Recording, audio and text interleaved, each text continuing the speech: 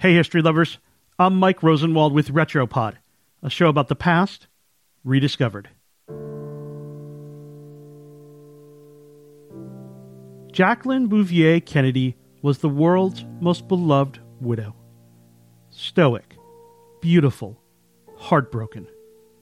Her husband, President John F. Kennedy, bled onto her pink Chanel suit after he was shot on that awful November day in Dallas.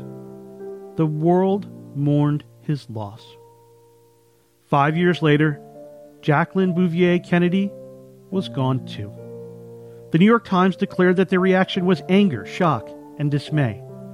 A German newspaper announced, "America has lost a saint." But Mrs. Kennedy hadn't died. She had become Mrs. Onassis.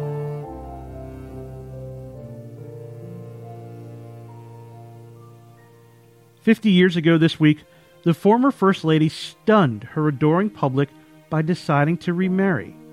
She donned a wedding dress, entered a candlelit chapel, and pronounced "I do" to Aristotle Onassis, a Greek shipping tycoon.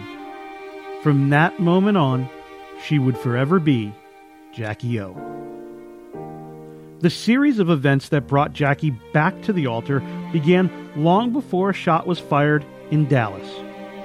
While the Kennedys were in the White House, Onassis was already one of the richest and most successful businessmen in the world. He owned an airline, had amassed a shipping empire, and was a prominent player in the oil, gold, and real estate industries. He was also known for his philandering, including an affair with a famous opera singer and, for a time, a rumored tryst with Jackie's younger sister, Lee. It was Lee who first invited Jackie to take a trip with her on Aristotle's yacht in 1963. Jackie was in the midst of a deep depression caused by the death of her third child, Patrick, who was born prematurely.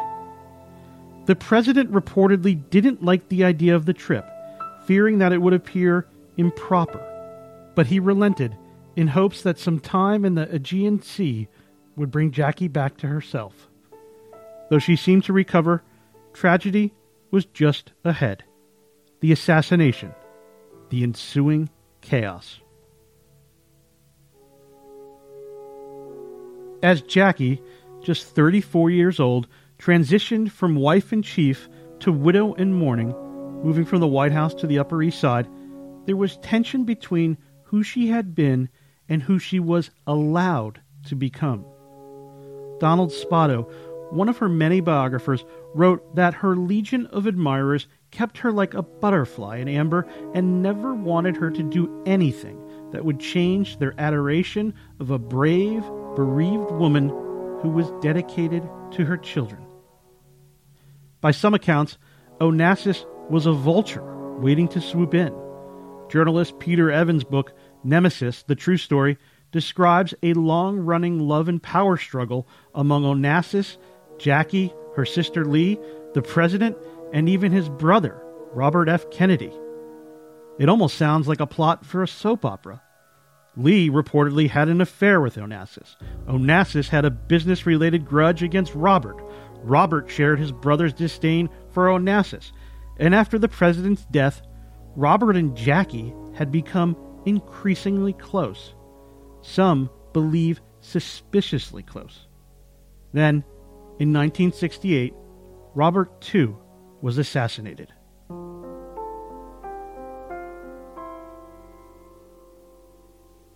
Within 4 months of Robert's death, rumors about Jackie's relationship with Onassis were confirmed.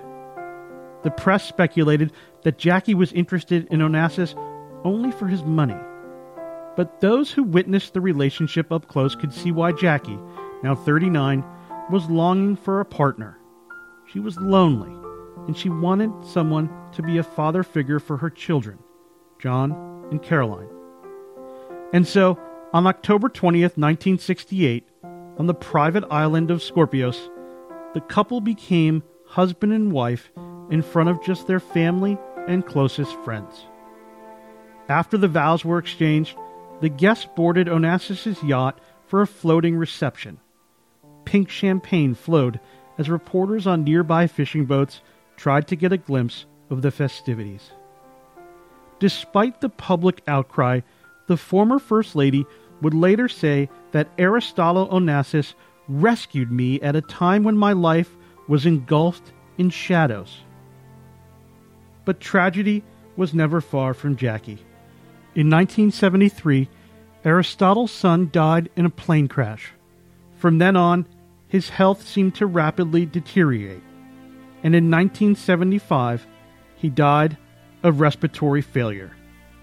At 45 years old, Jackie was a widow again. I'm Mike Rosenwald. Thanks for listening. Special thanks to Jessica Contrera for reporting the story for the Washington Post. And for more forgotten stories from history, visit WashingtonPost.com/Retropod.